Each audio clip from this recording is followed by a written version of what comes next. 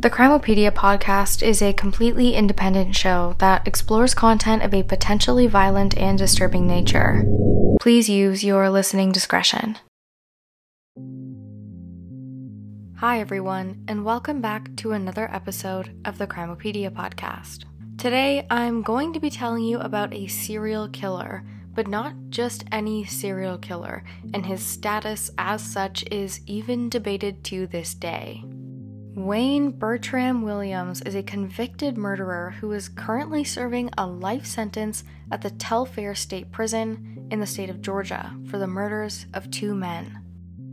The catch is that he is believed to be responsible for at least 24 out of the 30 murders that took place in the city of Atlanta between 1979 and 1981, known as the Atlanta Child Murders. Wayne Williams has never been tried for any of these other murders, but as far as the courts were concerned, he was as good as guilty.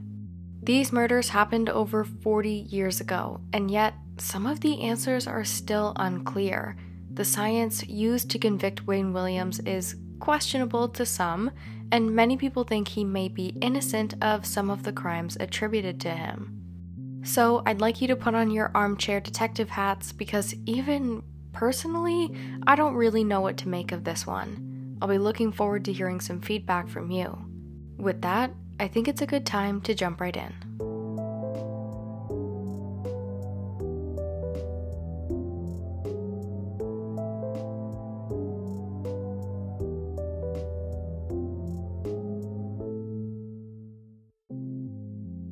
On May 22nd, 1981, police in Atlanta, Georgia had their eyes on the James Jackson Parkway Bridge, a bridge that spanned the Chattahoochee River.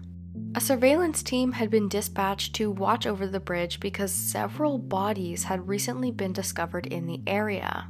The carnage was so significant over the course of 2 years that the FBI became involved and predicted that whoever was killing all of these people, these children, would once again dump the next victim at their favorite site, over the James Jackson Parkway Bridge. On that night, back in May in 1981, the surveillance team found themselves face to face with essentially exactly what the FBI predicted.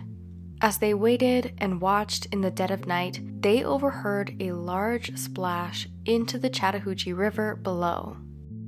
The surveillance officers noted that the first car to then exit the bridge was a white Chevrolet station wagon, and they were able to successfully intercept its exit off of the bridge around 2:50 a.m.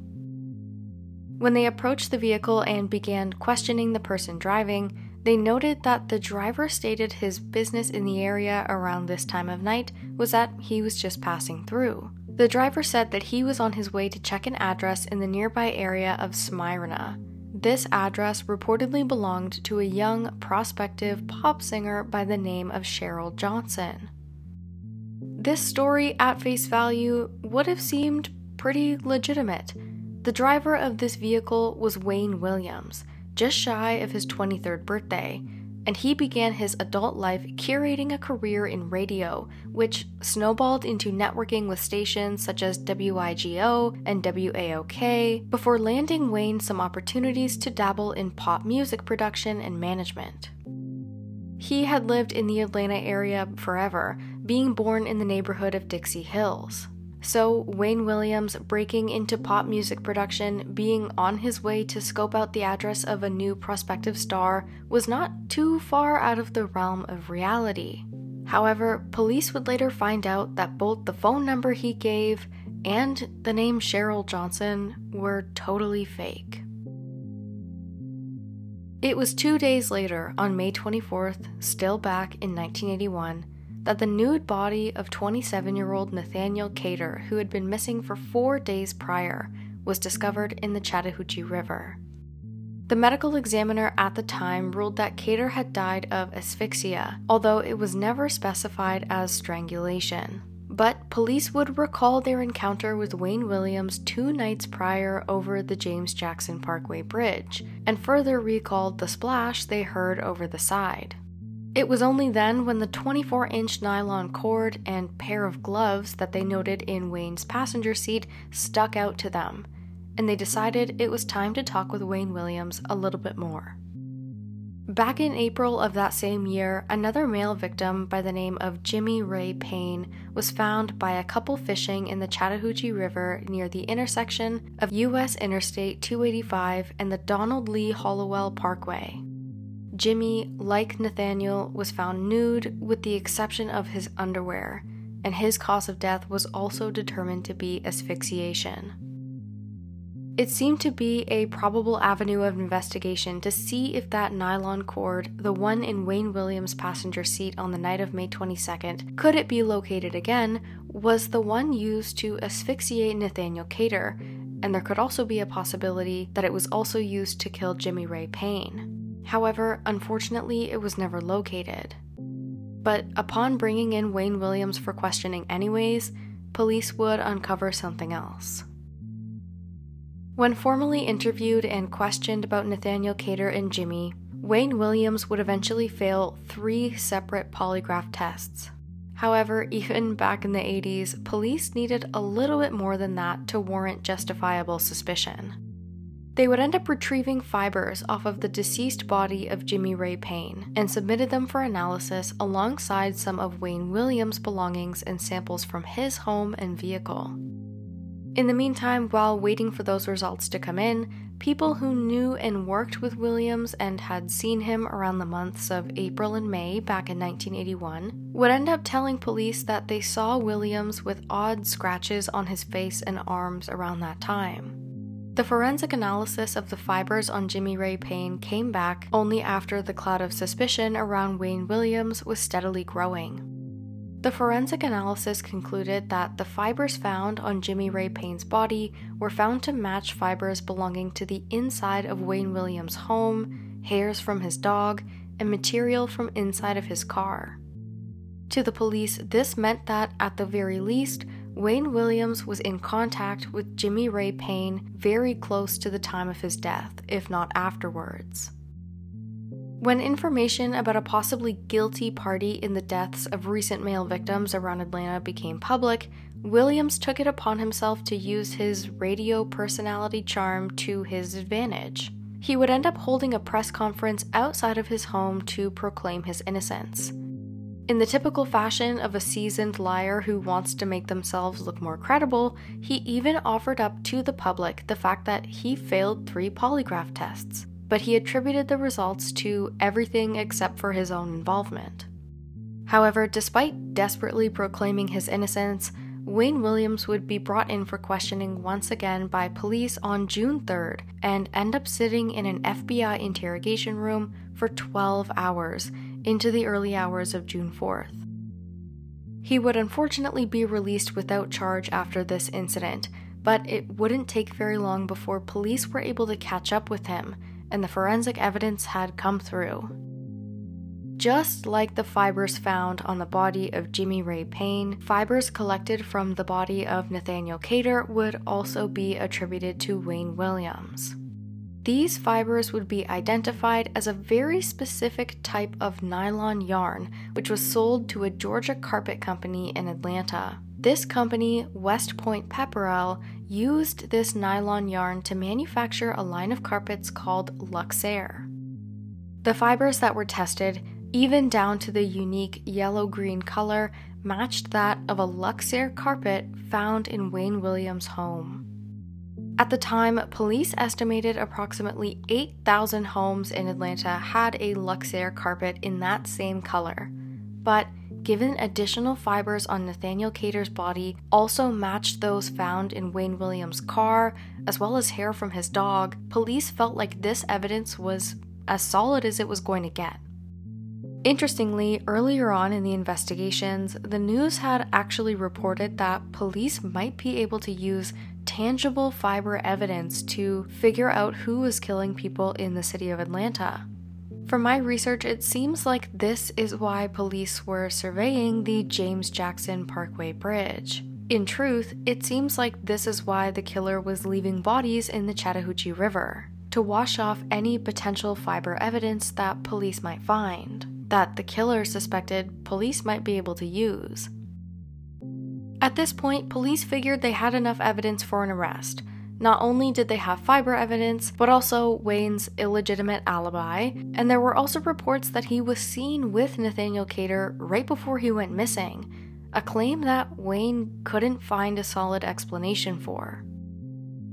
Wayne Williams was finally arrested on June 21st of 1981 for the murders of Nathaniel Cater and Jimmy Ray Payne in Fulton County, Georgia. It took a little while before prosecutors were ready for trial, and it was for a good reason, because when the trial finally started on January 6 of 1982, prosecuting attorneys brought forward fiber evidence from the bodies of an additional 19 victims that were found in Atlanta over the past 2 years. The fibers they had analyzed from these victims matched those found in Wayne's car, on his bedspread, in his bathroom, a pair of gloves he had, some of his clothes, again his carpet, and his dog. Again, this was about as solid as it was going to get in this case. But unfortunately, for reasons I don't really understand, the evidence brought forth about these victims was not deemed admissible during Wayne's trial. Despite 2 separate FBI agents testifying that it would have been virtually impossible for these victims not to have come in contact with Wayne Williams, Georgia Supreme Court Justice T. Smith decided that additional charges could not be laid. However, despite this, police would ultimately decide that Wayne Williams was inevitably their guy. He was inevitably the person who had been responsible for the string of murders that had been happening. If they were using fiber evidence to convict him of 2 murders, they could reliably assume that the same evidence would have convicted him of the other ones if allowed. These murders, although no formal charges would ever be laid in connection with them, were dubbed the Atlanta Child Murders, and most, if not all, were attributed to Wayne Williams, and his presumed reign of terror began in 1979. In the middle of that year, early summer, late spring, 14-year-old Edward Hope Smith, who lived in the Kimberly Court housing projects, and 13-year-old Alfred Evans disappeared 4 days apart. Their bodies would be found on July 28th, only a short time after they went missing, in a wooded area in Atlanta by an elderly woman who was reportedly in the area just looking for cans. 14-year-old Edward had been shot with a .22 caliber weapon, and he had a visible wound on his upper back. Alfred, on the other hand, who was an amateur boxer and basketball player, had been strangled, with the official wording in the report being, quote, probable asphyxiation by strangulation. These 2 young children were believed to be the very first victims of the Atlanta child killer, presumed again to be Wayne Williams.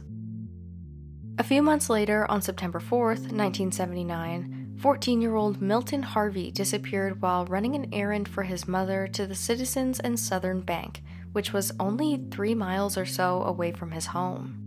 Milton was seen riding a yellow 10-speed bicycle, which would later be found a week or so after his disappearance in a remote area of Atlanta, resting gently beside a tree near the Charlie Brown Airport. It was only later in November of that year when his body was actually located, but his cause of death was never determined. His case, although lumped in with the Atlanta child murders, is still technically considered unsolved.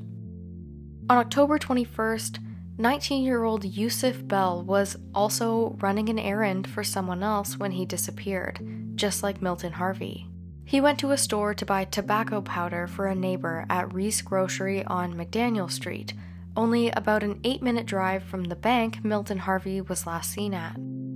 A witness would come forward after Yusuf disappeared and state that she saw him near an intersection getting into a blue car.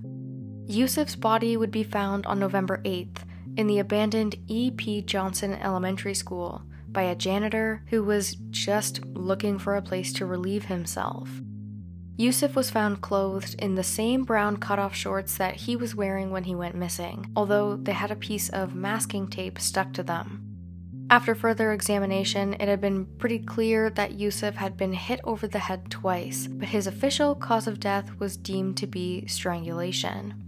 At this point, despite Milton Harvey and Yusuf Bell going missing very close to one another, and despite both himself and Alfred Evans being found strangled, police didn't initially connect these deaths to one another, despite 4 of them happening within the span of half a year. It's possible that this was because the children had been found with a range of causes of death. Edward Hope Smith was found shot instead of strangled, or maybe it was just a large oversight.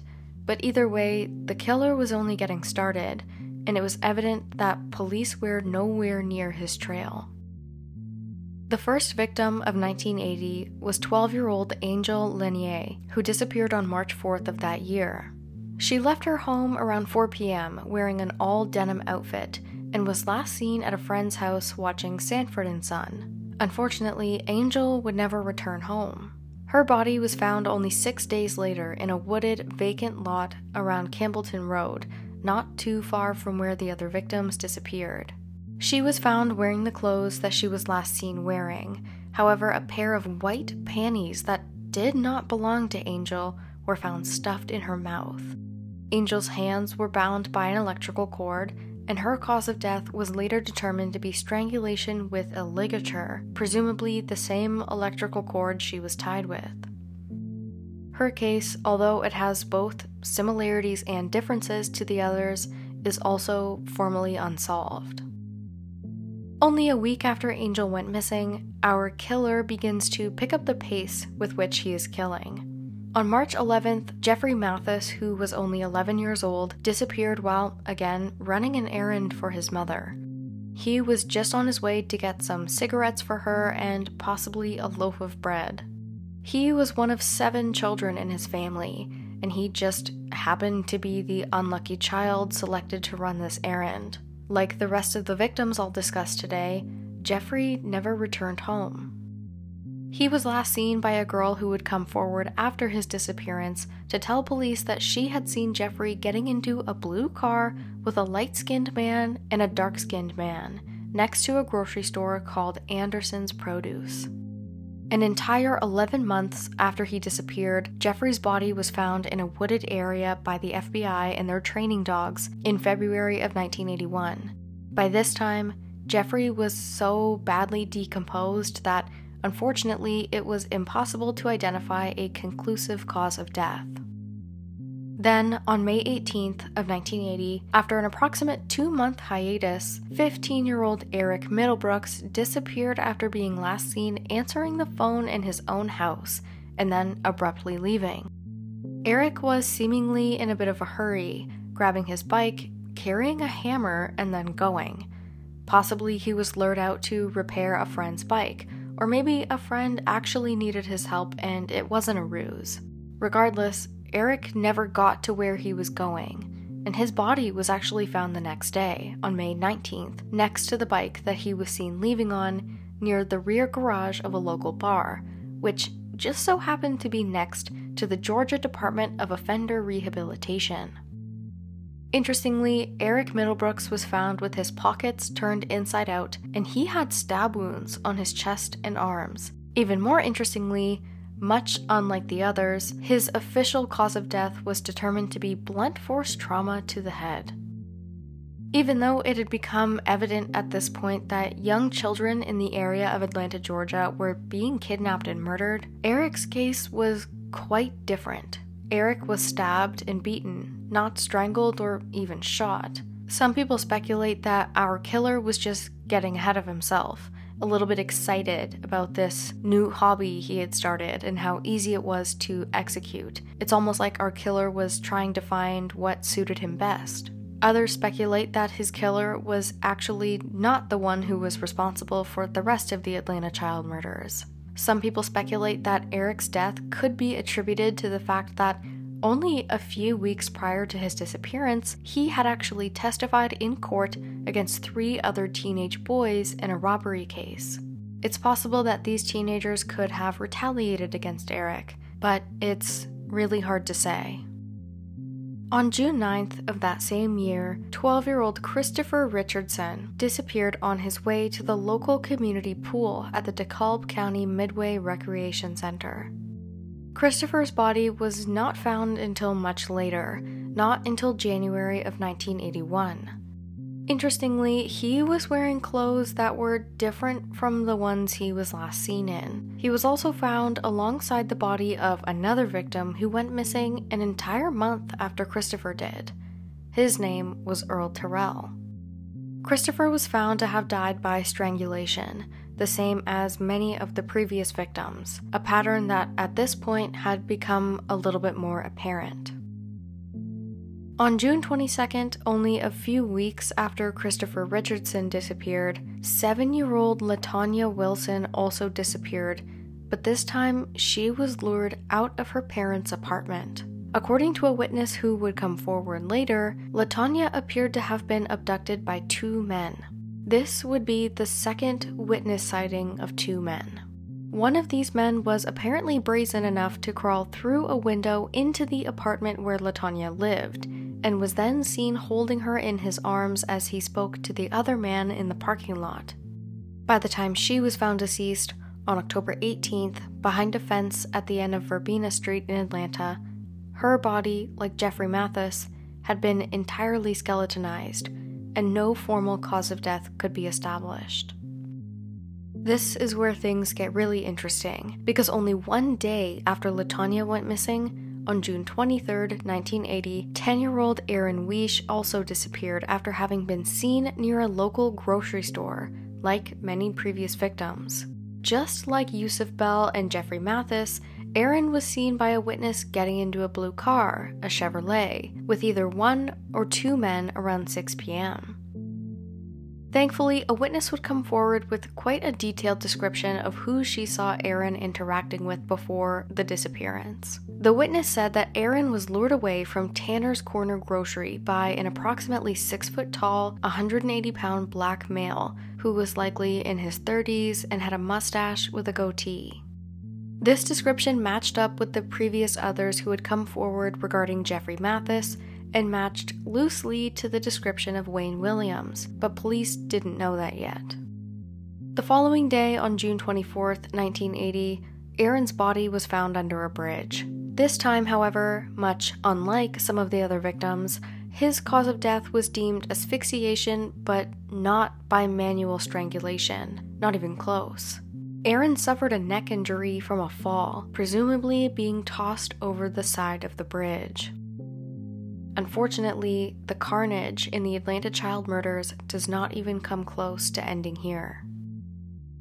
In July of 1980, 2 more children disappeared, 9-year-old Anthony Carter and 10-year-old Earl Terrell. Again, Earl's body was found alongside Christopher Richardson, who was abducted back in June, and they were found together in January of the next year, 1981. Anthony, on the other hand, was found to have suffered multiple stab wounds, which was remarkably unlike any of the other murders, only being similar to Eric Middlebrooks. But even then, Eric himself didn't die from his stab wounds like Anthony did. Eric's cause of death was blunt force trauma. On August 20th, another 13-year-old boy named Clifford Jones also disappeared. Jones was reported last seen after he got permission from, presumably a family member, to go off with a woman and help her with her groceries. Despite engaging in an altruistic, seemingly innocuous act of kindness, Clifford was unfortunately never seen again.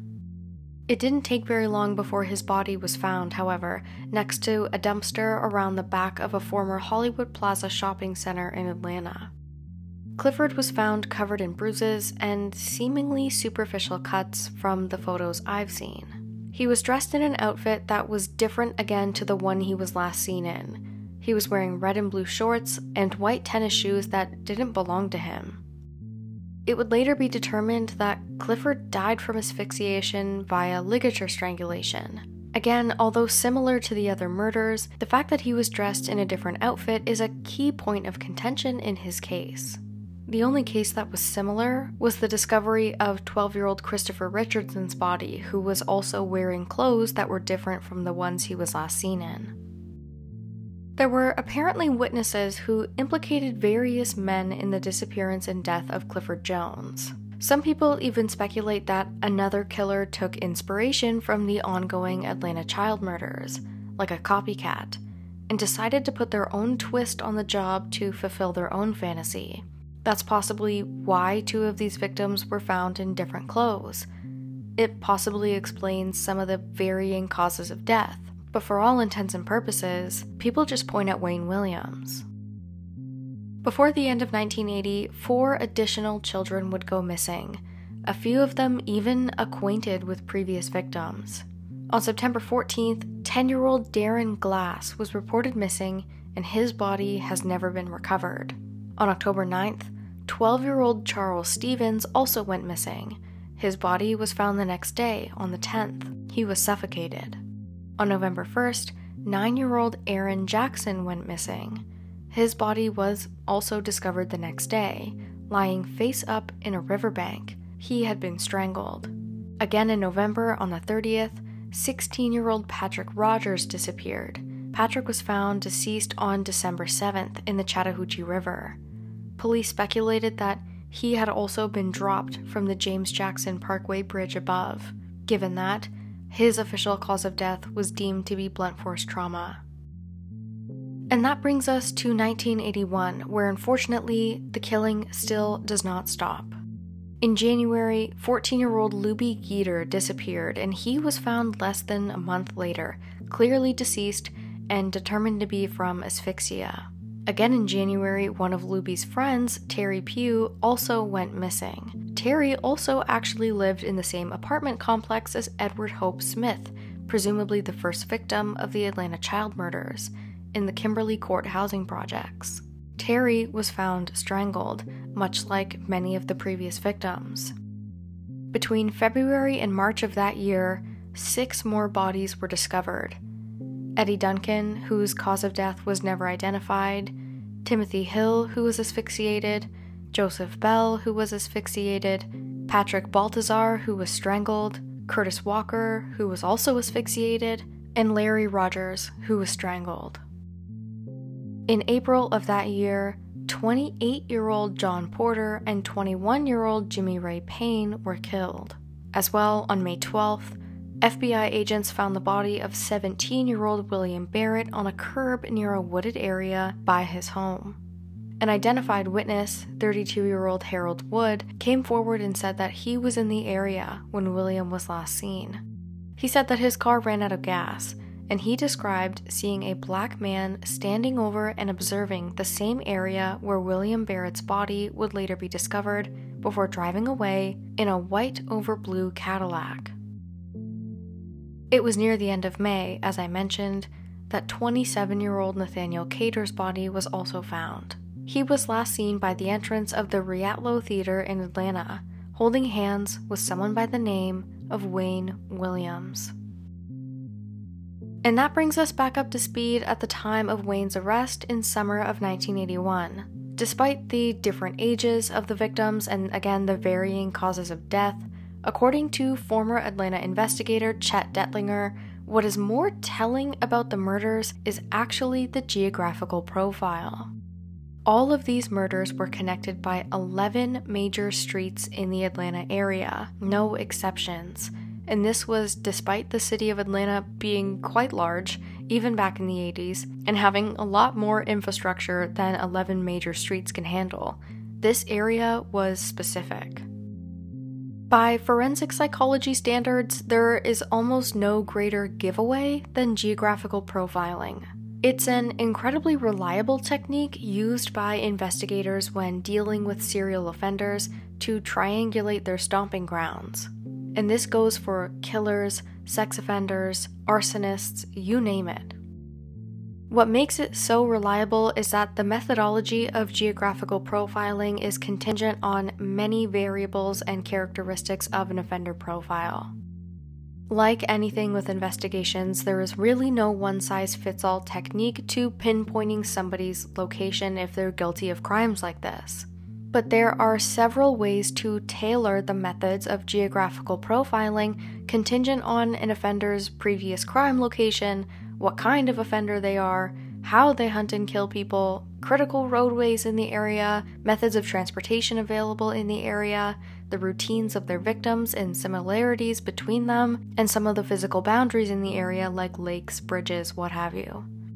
It makes it a lot easier to pinpoint a serial offender's location based on the tailoring of these characteristics. But this is also what makes serial killers like Israel Keyes, for example, so tricky. That man traveled across the United States to fulfill his murderous desire on purpose, traveling across state lines, going on quote-unquote fishing trips, and really just killing anybody he had his eye on. It was only when he killed someone in his home state of Alaska at that time that he was ever caught. But this killer, the killer of all these children, he stayed in a specific area, and it was one more reason why Wayne Williams looked so guilty. He had only ever been an Atlanta resident, and if anyone knew the ins and outs of those 11 major streets, it would definitely be him. Other evidence included again the fibers connected to Williams that were found on almost every victim, some of which were hairs from his dog. Other victims had fibers from his Luxair carpet in his car. Some victims had combinations of these fibers, but there were also several witnesses who would come forward regarding seeing Wayne Williams with several of the victims during their last moments alive, unaware that they were in the presence of a killer, just like Nathaniel Cater. However, despite the evidence about these other victims not being allowed in Williams' trial, prosecutors were confident that they could secure a conviction for the murders of Jimmy Ray Payne and Nathaniel Cater at the very least. That way, Wayne Williams would be off the street, and the greater public was no longer at risk. And Wayne Williams certainly wasn't helping his case either. During his 1982 trial, he became combative. Even while taking the stand in his own defense, he couldn't keep his composure. He was angry, and if he was innocent, then rightfully so. But the police, nor the prosecutors, nor the jury thought that he was.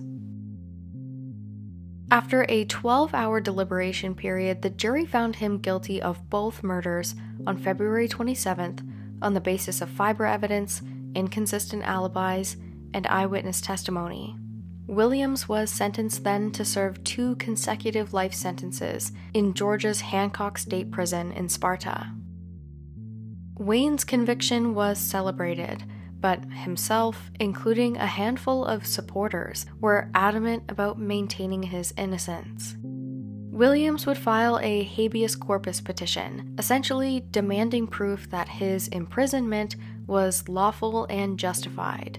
He also requested a retrial. Initially, Butts County Superior Court Judge Hal Craig denied this appeal on a technicality that another justice would point out. But most of Georgia's legal servants knew that Wayne wasn't simply going to take this no and just quit.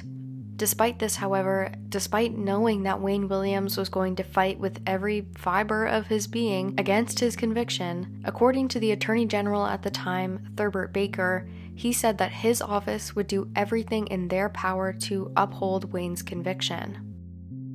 Again, I can only speculate that this was because not only did they find him guilty of 2 murders, but given the countless others that had happened in the area and the evidence they had to prove Wayne's involvement, it was just better to keep him off the street.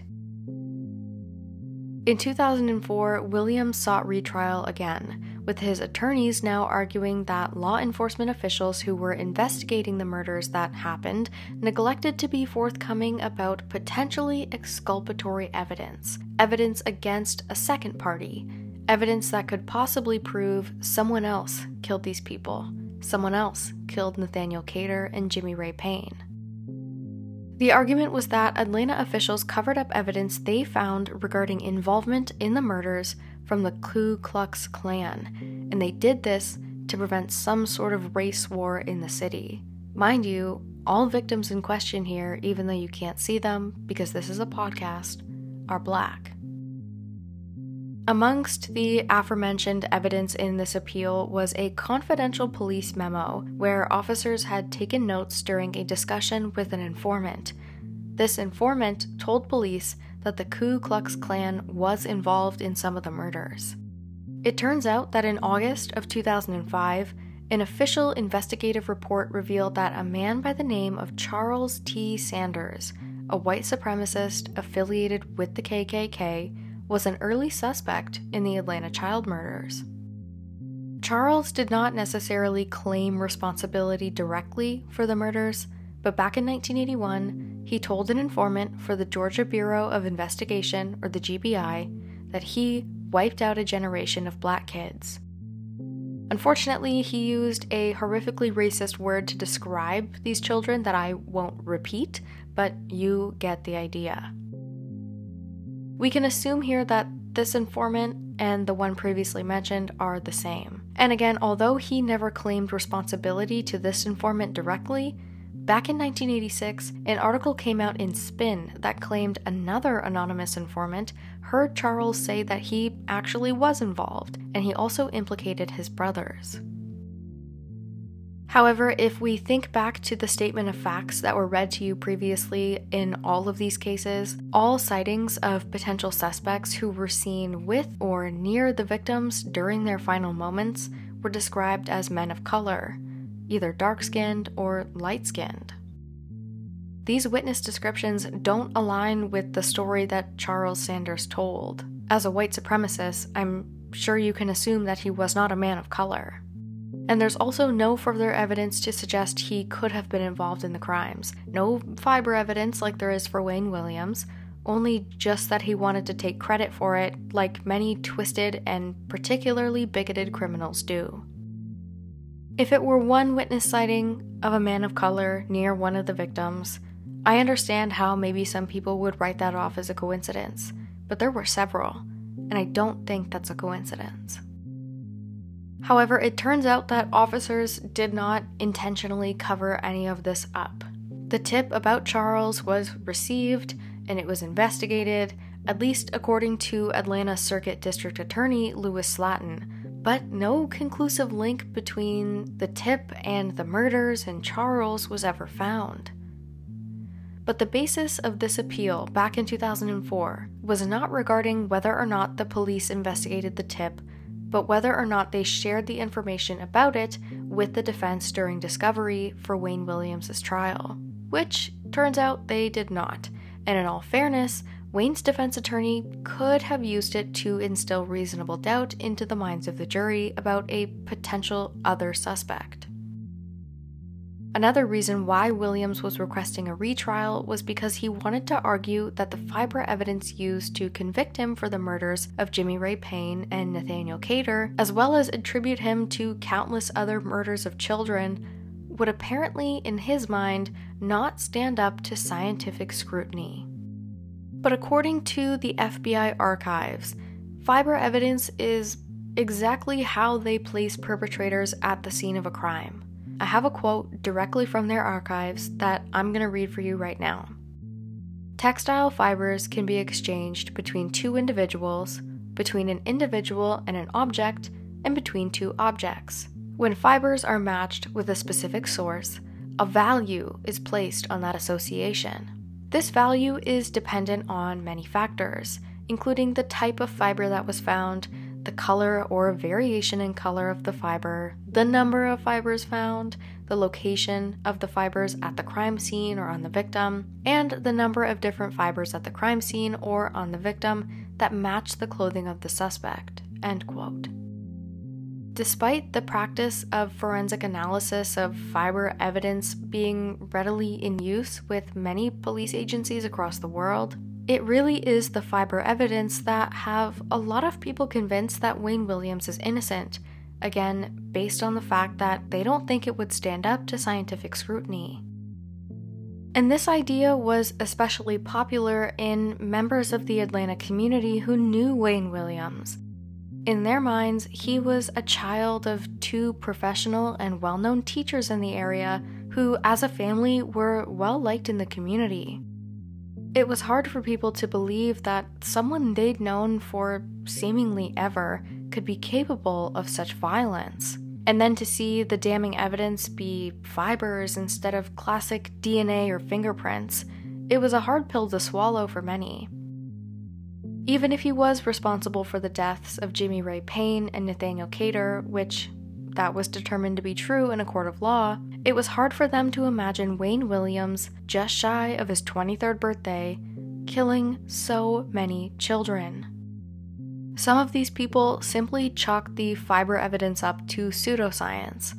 Others have gone through the evidence with a fine-toothed comb to find methodological flaws, and interestingly, they found some. And this is where the real debate starts about Wayne Williams' status as a serial killer. Because the murders of the Atlanta children were never brought to trial but still attributed to Wayne Williams, many have taken it upon themselves to clear his name informally. DNA testing performed in 2012 was intended to re-examine hairs found on the body of 11-year-old victim Patrick Baltazar. The results were inconclusive, but the DNA sequence did reveal that only 29 out of 1,148 black men on file had any sort of match with the sample tested, one of whom was Wayne Williams.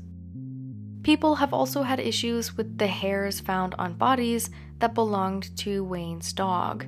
He had a German Shepherd. However, even if these hairs were retested, which they were in 2007 by the University of California School of Veterinary Medicine, the results themselves would never be more conclusive than they already were, which was supposedly kind of shaky, according to some.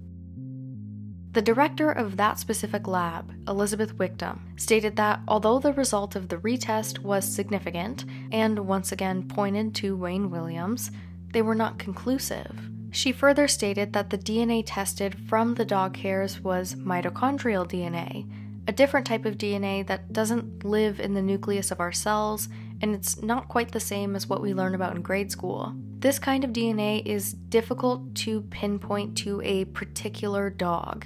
Instead, the results were about 1 in 100. However, given these results, and the ones from the 2012 retest of fibers found on Patrick Baltazar, the FBI have stated that Williams still cannot be excluded. I mean, what are the chances that he's on one list of only 29, but also on another of only 100? If you multiply those values together and get some sort of probability, I feel like it's going to be pretty low. But even then, despite this statement from the FBI, some people have even had issues with the reliability of their judgment. A Department of Justice study released in April of 2015 concluded that apparently several of the fiber analyses conducted by the FBI in the 80s and 90s, quote, may have failed to meet professional standards, unquote. Defense attorney Lynn Watley on the case said that this announcement from the DOJ would be enough to form the basis for another appeal in Wayne's conviction. But prosecutors responded promptly by arguing back that the fiber evidence, even if it wasn't as conclusive as everyone would have hoped, the same evidence that's been so controversial was only one part out of many parts that solidified Wayne's initial conviction. In response to the controversy, some of the cases in the Atlanta child murders have been reopened, but not all of them. As well as recently as 2019, on March 21st, Atlanta Mayor Keisha Lance Bottoms, in conjunction with the Atlanta Police Chief Erica Shields, announced together that they would commit to retesting the evidence from all the murders, if applicable, which would be summoned from the Atlanta Police Department, the Fulton County District Attorney's Office, and the Georgia Bureau of Investigation. As of June 21st, 2021, about 40% of the evidence subject to retest had been completed, and thus far, no groundbreaking news of a new suspect has been announced.